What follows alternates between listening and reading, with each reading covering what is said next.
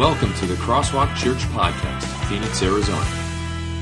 Good morning, everyone. It's great to see you all again. My name is Phil Bischoff, and I'm Director of Outreach, and it's my pleasure to share God's Word with you today.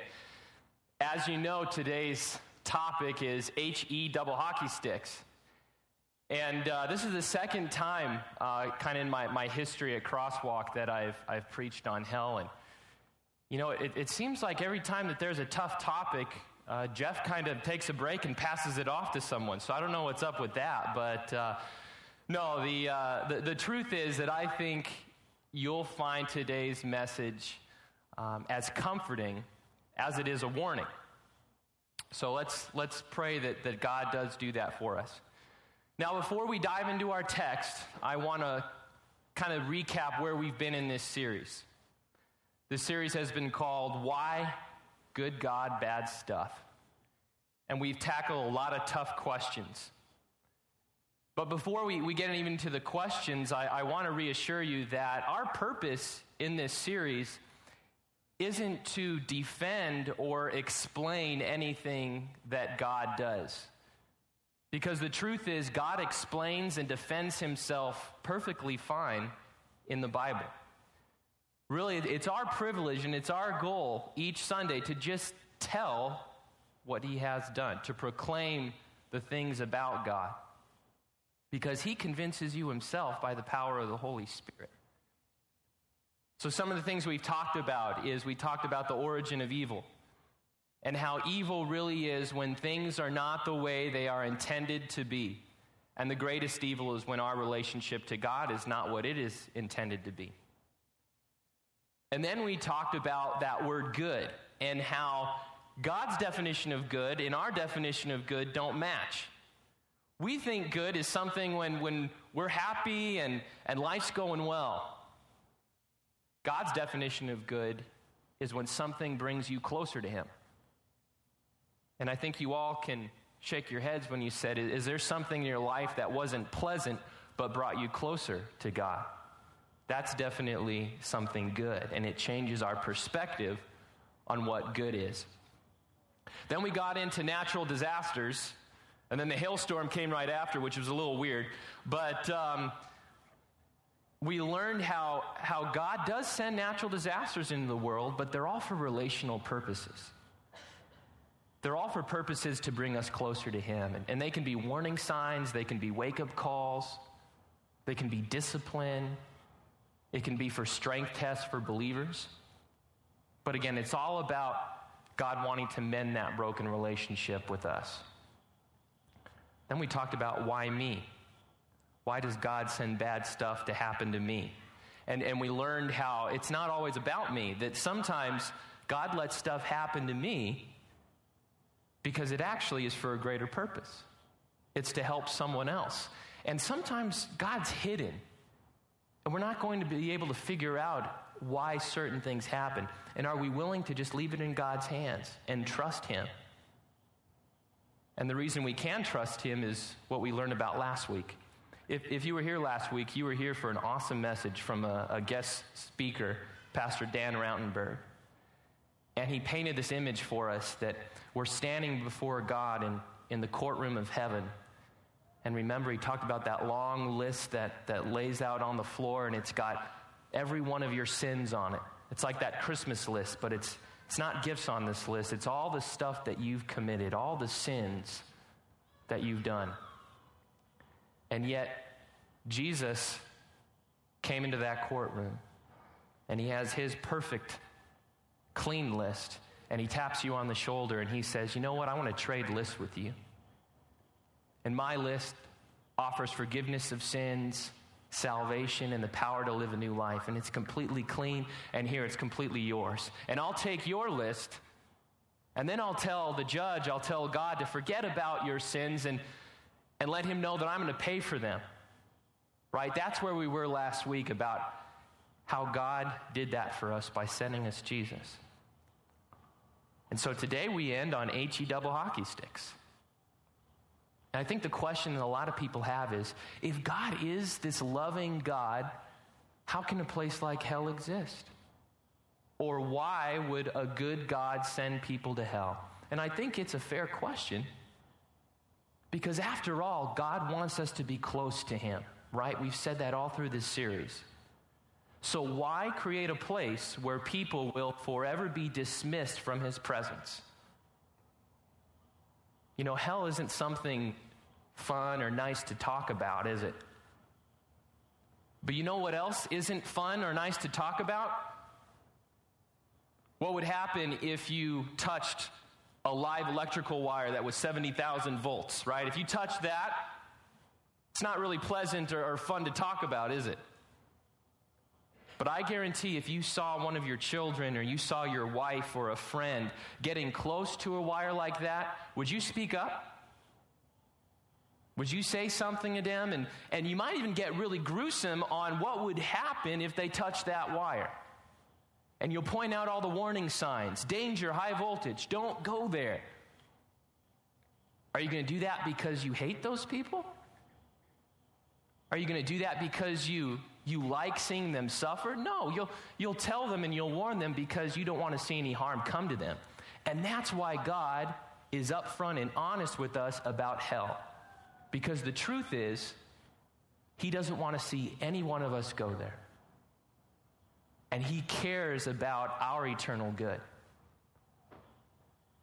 So I think it's fair to get real about hell, just as God does in the Bible. And so on your crosswalk notes, I have 4 truths about hell and heaven that I want you to fill out. And truth number 1 about hell is that hell is real. It's not a myth. It's not a legend. It's not a place where a little cartoon devil will appear. It's a real place where real people go that's really scary for a real long time. The Bible tells us about hell. It describes it as a place of fire, and it also tells us that it's a place that represents a place on earth in the Old Testament times called Gehenna. And Gehenna was pretty much this dump. It was a dump where people in the Old Testament times would throw all of their trash and their human waste and dead bodies and animal carcasses and whatnot, and then it would be set on fire and it would be smoldering and burning, just a big pile of burning trash. And that's the picture we get of hell. Not a very good picture, right? But the truth is, that's not really the worst part. On the definition of hell I give in your crosswalk notes is that hell is separation from God and his blessings forever. And here's kind of the first thing to remind yourself.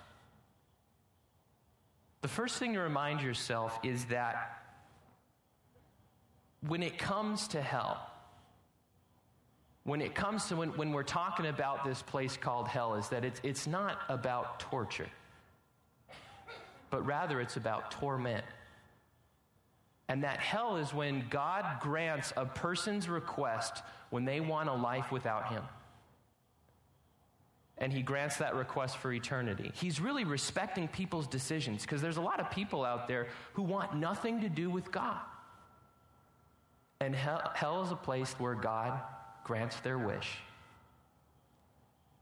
Complete separation from God. And if God is good and if God is love, hell is a place where there is no good and there is no love. It's only evil all the time. And I think I didn't mention it, but again, on your definition of evil, we've had it every week, of how when things are not the way they are intended to be, and the greatest evil is when our relationship to God is not what it is intended to be. That's a simple definition of why hell exists. Because God has intended for us to stay close to him. And we, as human beings, haven't stayed close to him. We've rebelled against him. And hell is a result of everyone wandering away from the path and the plan that God has for us. All right, so kind of some sobering thoughts, right? Well, I think whenever you talk about hell, you've got to talk about the other side. Because if we just talk about hell, we have no hope. Whenever you talk about hell, let's talk about heaven. So let's get real about heaven. The truth about heaven is that heaven is real. It's not a myth. It's not a legend. It's not a place that was just invented to make people feel better about where others go when they die. It's a real place with real people that's really nice, where they go for a really long time. Have you ever caught yourself looking up at the sky and kind of wondering what heaven will be like? You know, I have, and, you look up, and, I wonder if heaven's going to have dinosaurs. I like dinosaurs. Or I wonder if heaven's going to have double chocolate overload fudge brownie ice cream with almonds and cherries, because, and it's packed with nutrients. I wonder if that's going to happen. Or my personal favorite, I wonder if I'm going to be able to dunk in heaven like Jordan, 5'7" guy dunking on there. But the truth is, God tells us what heaven is going to be like, and I want you to write this definition down, is that heaven is life with God in perfect enjoyment of his blessings forever. So really think about that. That heaven is a place where we get to see God in his ultimate glory and ultimate goodness. We get to see someone that's completely good and completely loving and be with him forever. And probably the most amazing part is that you and I, when we're in heaven, will be completely good and will be completely loving. So I want you to think about heaven as well today. Now we've gotten real about hell and heaven. I want you to look at the text for today. And if you've got your Bibles, I want you to open up to Matthew chapter 25. Because I want to talk real quick about two parables that come right before our text for today. And a parable is an earthly story with a heavenly meaning. And Jesus tells us two parables before he gets into our text for today. And with the two parables, he's talking about the end times. He's talking about when he's going to return. And so I think there's three questions Jesus wants us to ask ourselves when we come to thinking about the end times or come thinking about when we die. So I want you to write these questions down. Number one, Jesus wants us to ask this question: am I aware? So it's not in any fill-ins. Just want you to write that somewhere. Am I aware? Meaning, are you aware that heaven and hell even exist and that they're real places and that there is a thing called Judgment Day and that when you die, you will go to one of two places? Are you aware of that? Number two, are you ready? Meaning, are you going to know what you need to know? More importantly, do you know who you need to know? Meaning, do you know Jesus Christ as your Savior? Are you ready?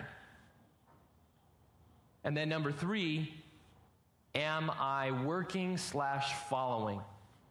Am I working/following? Meaning, if I'm a Christ follower, am I living my life to reflect that? And am I preparing other people for this day as well? Am I aware? Am I ready? Am I working/following? And now with that in mind, we get into this account of the sheep and the goats. And it's an account because this isn't a story. This is how Jesus says it will be. And we picked the verses for today that do focus on hell, but we'll get to the ones that talk about heaven as well. But let's look at our verses here from Matthew chapter 25, verses 31 to 33, and then 41 to 46. Follow along as I read. When the Son of Man comes in his glory and all the angels with him, he will sit on his throne in heavenly glory. All the nations will be gathered before him, and he will separate the people one from another, as a shepherd separates the sheep from the goats. He will put the sheep on his right and the goats on his left. Skipping to verse 41. Then he will say to those on his left, "Depart from me, you who are cursed, into the eternal fire prepared for the devil and his angels. For I was hungry, and you gave me nothing to eat. I was thirsty, and you gave me nothing to drink. I was a stranger, and you did not invite me in. I needed clothes, and you did not clothe me. I was sick and in prison, and you did not look after me." They also will answer, "Lord, when did we see you hungry or thirsty or a stranger or needing clothes or sick in prison and did not help you?" He will reply, "I tell you the truth. Whatever you did not do for one of the least of these, you did not do for me." Then they will go away to eternal punishment, but the righteous to eternal life. So I want you to imagine an area large enough to fit everyone that has ever lived. So imagine that, how big that place must be. Now I want you to imagine the most amazing sight your eyes have ever seen. You see Jesus coming down from heaven, sitting on his throne as a king, as a judge, and as what the Bible calls the Good Shepherd, because we're talking about sheep and goats here. And what Jesus will do is you'll see him wave his hand to the right and then wave his hand to the left, and all the people of the world that have ever lived will be grouped into one of those two groups. The sheep on his right, those that know him, that believe in him, those who trust in him, who know his voice, and the goats on the left, those who have rejected him, those who don't trust him, don't believe in him. And everyone will be grouped into one of those two groups. And these verses are the accusations that Jesus has to the goats. Okay, and so I want you to flip your notes over. And verses 42 to 43, I'll read again. So Jesus will say this, "For I was hungry, and you gave me nothing to eat. I was thirsty, and you gave me nothing to drink. I was a stranger, and you did not invite me in. I needed clothes, and you did not clothe me. I was sick and in prison, and you did not look after me." Remember last Sunday when Pastor Dan talked about that long list of our sins, right, that rolls onto the floor? Well, sometimes we think that if we're guilty and worthy of hell, some pretty bad stuff better be on that list. I mean, I want to see murder or genocide or something like that on that list, right? Something really, really horrible. But what does Jesus list here? Things that they didn't do. I was hungry and you gave me nothing to eat. Thirsty and you gave me nothing to drink. Stranger and you did not invite me in. It didn't seem like pretty serious stuff. But what are they doing in essence? They were saying no to Jesus, and no again, and no to Jesus. And by saying no to Jesus, it was reflected in their actions to other people. So again, the truth is that when it comes to hell, it's not a villainous God that is pointing and laughing and sending people to hell, is it? Look at the next verse. Look what it says in Matthew 23:37. Jesus is talking about his people, the children of Israel, and he's saying, "O Jerusalem, Jerusalem, you who kill the prophets and stone those sent to you, how often I have longed to gather your children together as a hen gathers her chicks under her wings, but you were not willing." Do you see Jesus' care and compassion there? How he wants them to come near to him. Even after all the prophets that they killed and stoned, all the times they turned away from him, he wanted to gather them as a hen gathers her chicks. That shows a lot of care. But what does it say? But you were not willing. God doesn't force us to believe in him. He wants a true relationship to us. He doesn't want us to be robots and flip of his fingers and now we're believing in him. He wants a true relationship with us. So the truth is number one is that God is good. He doesn't force us to believe in him, but people choose hell. Those who say no to Jesus through unbelief choose hell.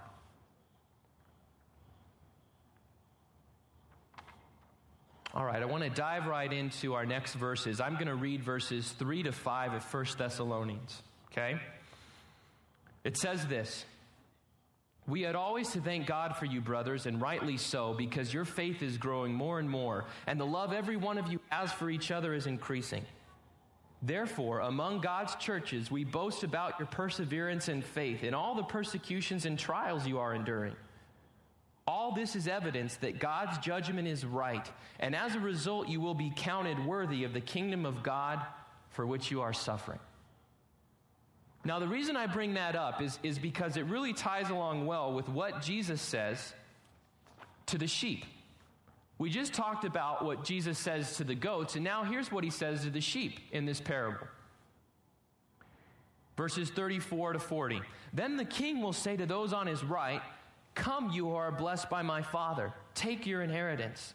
The kingdom prepared for you since the creation of the world. For I was hungry and you gave me something to eat. I was thirsty and you gave me something to drink. I was a stranger and you invited me in. I needed clothes and you clothed me. I was sick and you looked after me. I was in prison and you came to visit me." Then the righteous will answer him, "Lord, when did we see you hungry and feed you, or thirsty and give you something to drink? When did we see you a stranger and invite you in, or needing clothes and clothe you? When did we see you sick or in prison and go to visit you?" And the king will reply, "I tell you the truth, whatever you did for one of the least of these brothers of mine, you did for me." You see the correlation here is that we're talking about both groups of people that trust in Jesus, that believe in Jesus. And look at their attitudes. The Thessalonians were growing in their faith and loving one another. And what does it say about the sheep? That they were reflecting their faith by the way that they loved and treated other people. It's a lot different than what we see the attitude of the goats is, right? Not giving food and drink to anyone, not caring for other people's needs, not looking after the sick. So here's a question. Do you want to live in a world like that? Do you want to forever live in a world where people only are concerned about themselves and not concerned about others? But the truth is that is reality, isn't it? We're living in a world that is selfish, a world that only cares about itself. I for sure don't want to be at this place forever. So did you ever think that the fact that hell exists actually proves that God is good? He doesn't want to see you, his children, be in a place like this forever. Let me ask you another question. Would you want to live on an earth where there were no prisons? Would you call that good? Every prison right now was just done away with. Would that be something you called good? I don't think we think about that sometimes. Now let's continue in these verses. Let's continue in 1 Thessalonians 6-9. Here's what it says. God is just. He will pay back trouble to those who trouble you and give relief to you who are troubled, and to us as well. This will happen when the Lord Jesus is revealed from heaven in blazing fire with his powerful angels. He will punish those who do not know God and do not obey the gospel of our Lord Jesus. They will be punished with everlasting destruction and shut out from the presence of the Lord and from the majesty of his power. So it says right there in verse 6 that God is just. Do you trust that? Do you trust to leave it in God's hands when you don't understand questions, even questions about hell? That God is a loving, just God, and he will pay back trouble to those who cause trouble and give relief to those who are in trouble. Because again, who does it say that he'll punish? Does he say he'll punish the murderers or the thieves or the rapists? Not necessarily. It says he'll punish those who don't obey the gospel. And obeying the gospel is believing in Jesus. It's all on the same level playing field. Is God, again, wants people to believe in him, but they have that choice to say no. They have the choice to reject him. So the second point is God is good. God is just. Leave it in his hands who he pays back and who he gives relief to. Are you willing to do that for all these questions in this series? Why, good God, bad stuff? Because I guarantee that there will be questions that come up in your life that you will not understand. You won't know what God's reasons are for it. Are you willing to leave it in his hands? And just say, you know what, I can't understand it. I'm not going to try to figure it out. I'm going to leave it in your hands, God, because you're loving and you're just, and I trust your decisions. I trust your judgment.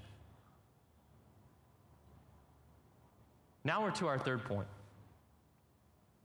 And it's been pretty sobering till now, right? We've been real about hell because God is real about hell. God is a holy and just God, and hell is a real place. But I want to tell you this. when it comes to hell, the most important thing that you need to know is God's attitude toward people, is God's feelings about people. And I've got 3 verses here that really show us what God's feeling about people is. Let's look at our next verse, and I want us to read it together. It comes from Ezekiel 34, 15 to 16, and we've been talking about sheep and goats. Well, here's Jesus as the good shepherd. This is what he says about his sheep. So let's read this together. Ezekiel 34. I myself will tend my sheep and have them lie down, declares the sovereign Lord. I will search for the lost and bring back the strays. I will bind up the injured and strengthen the weak. Doesn't that sound like someone who cares deeply about you? That even if you're weak or if you're wandering, he will go searching after you. He won't send someone else. He'll go himself.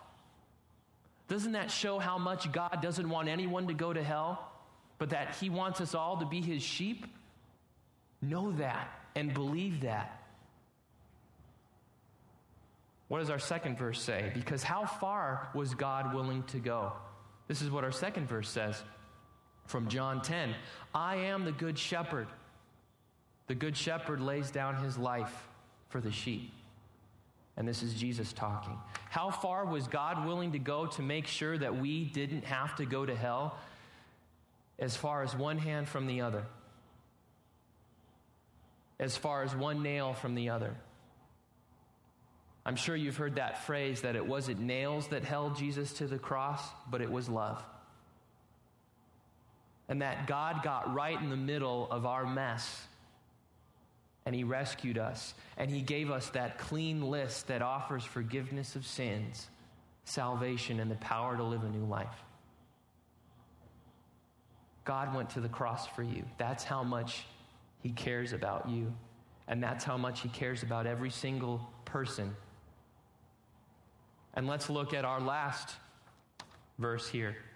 Let's read this one together. This is a great one. 1 Timothy 2, 3, and 4. This is the one I want you to memorize for today. Let's read this. This is good and pleases God our Savior, who wants all men to be saved and to come to a knowledge of the truth. And using the word men here, men and women, everyone. God wants everyone to be saved and come to a knowledge of the truth. So know this, that on that day when Jesus separates the sheep and the goats, you better believe that when he sees the people on his left, when he sees the goats, his heart will ache for every single one of them. Because he wants all people to be saved and come to a knowledge of the truth. And the worst part will be because he knows how much he did for them and how much he loved them and how he wanted to have a relationship with them, but they are not willing. You've probably experienced that where you've wanted to have a relationship with someone and they didn't want to have a relationship with you. It's very painful. But you also better believe that when he looks at his sheep on the right, he knows every one of them by name. And he smiles and he says, welcome.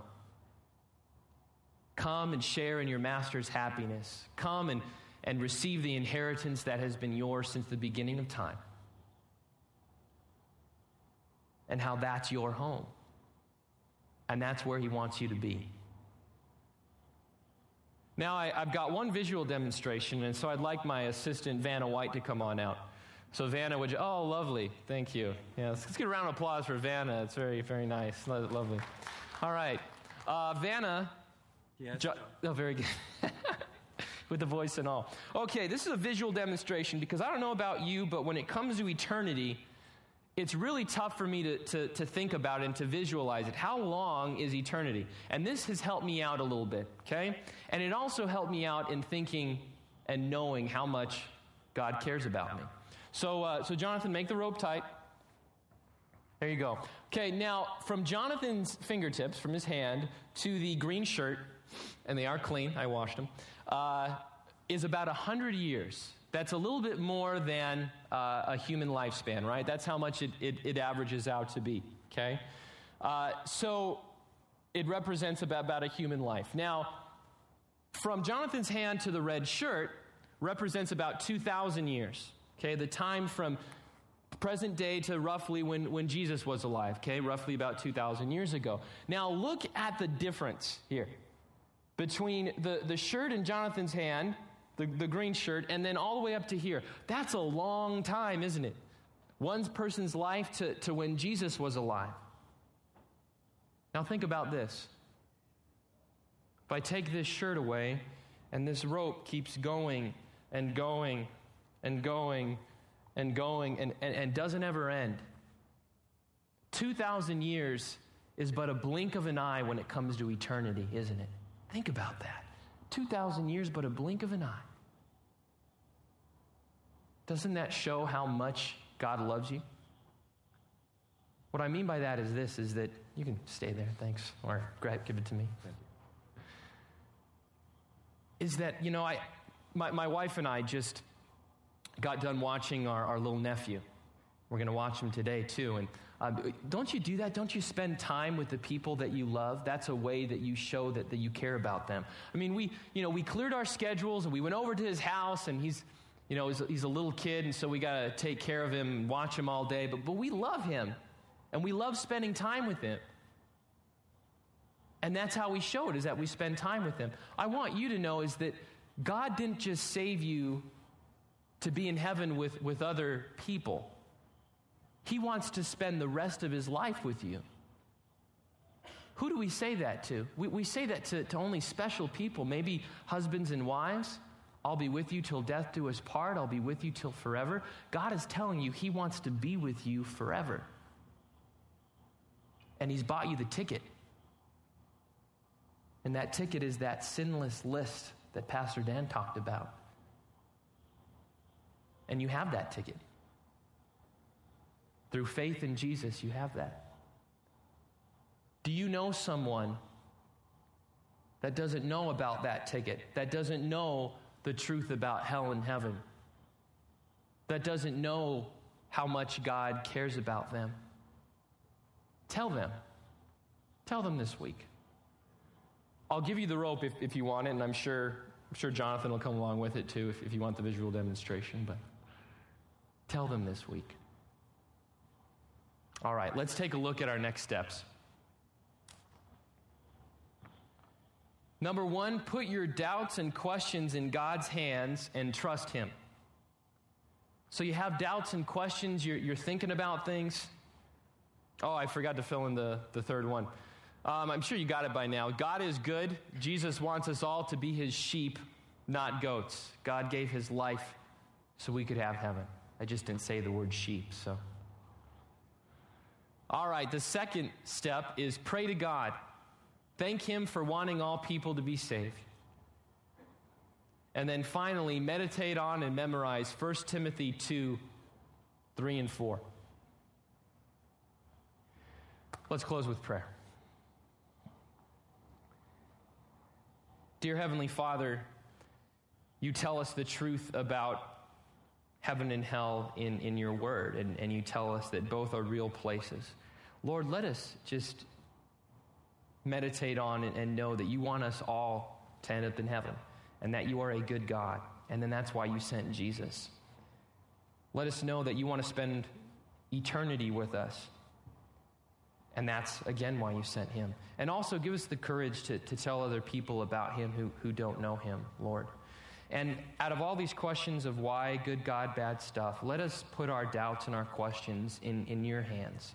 Whether it's about the existence of hell or about evil or about why stuff's happening to me, let us put it all in your hands and give us the strength to do that. And we pray all these things in Jesus' name. Amen.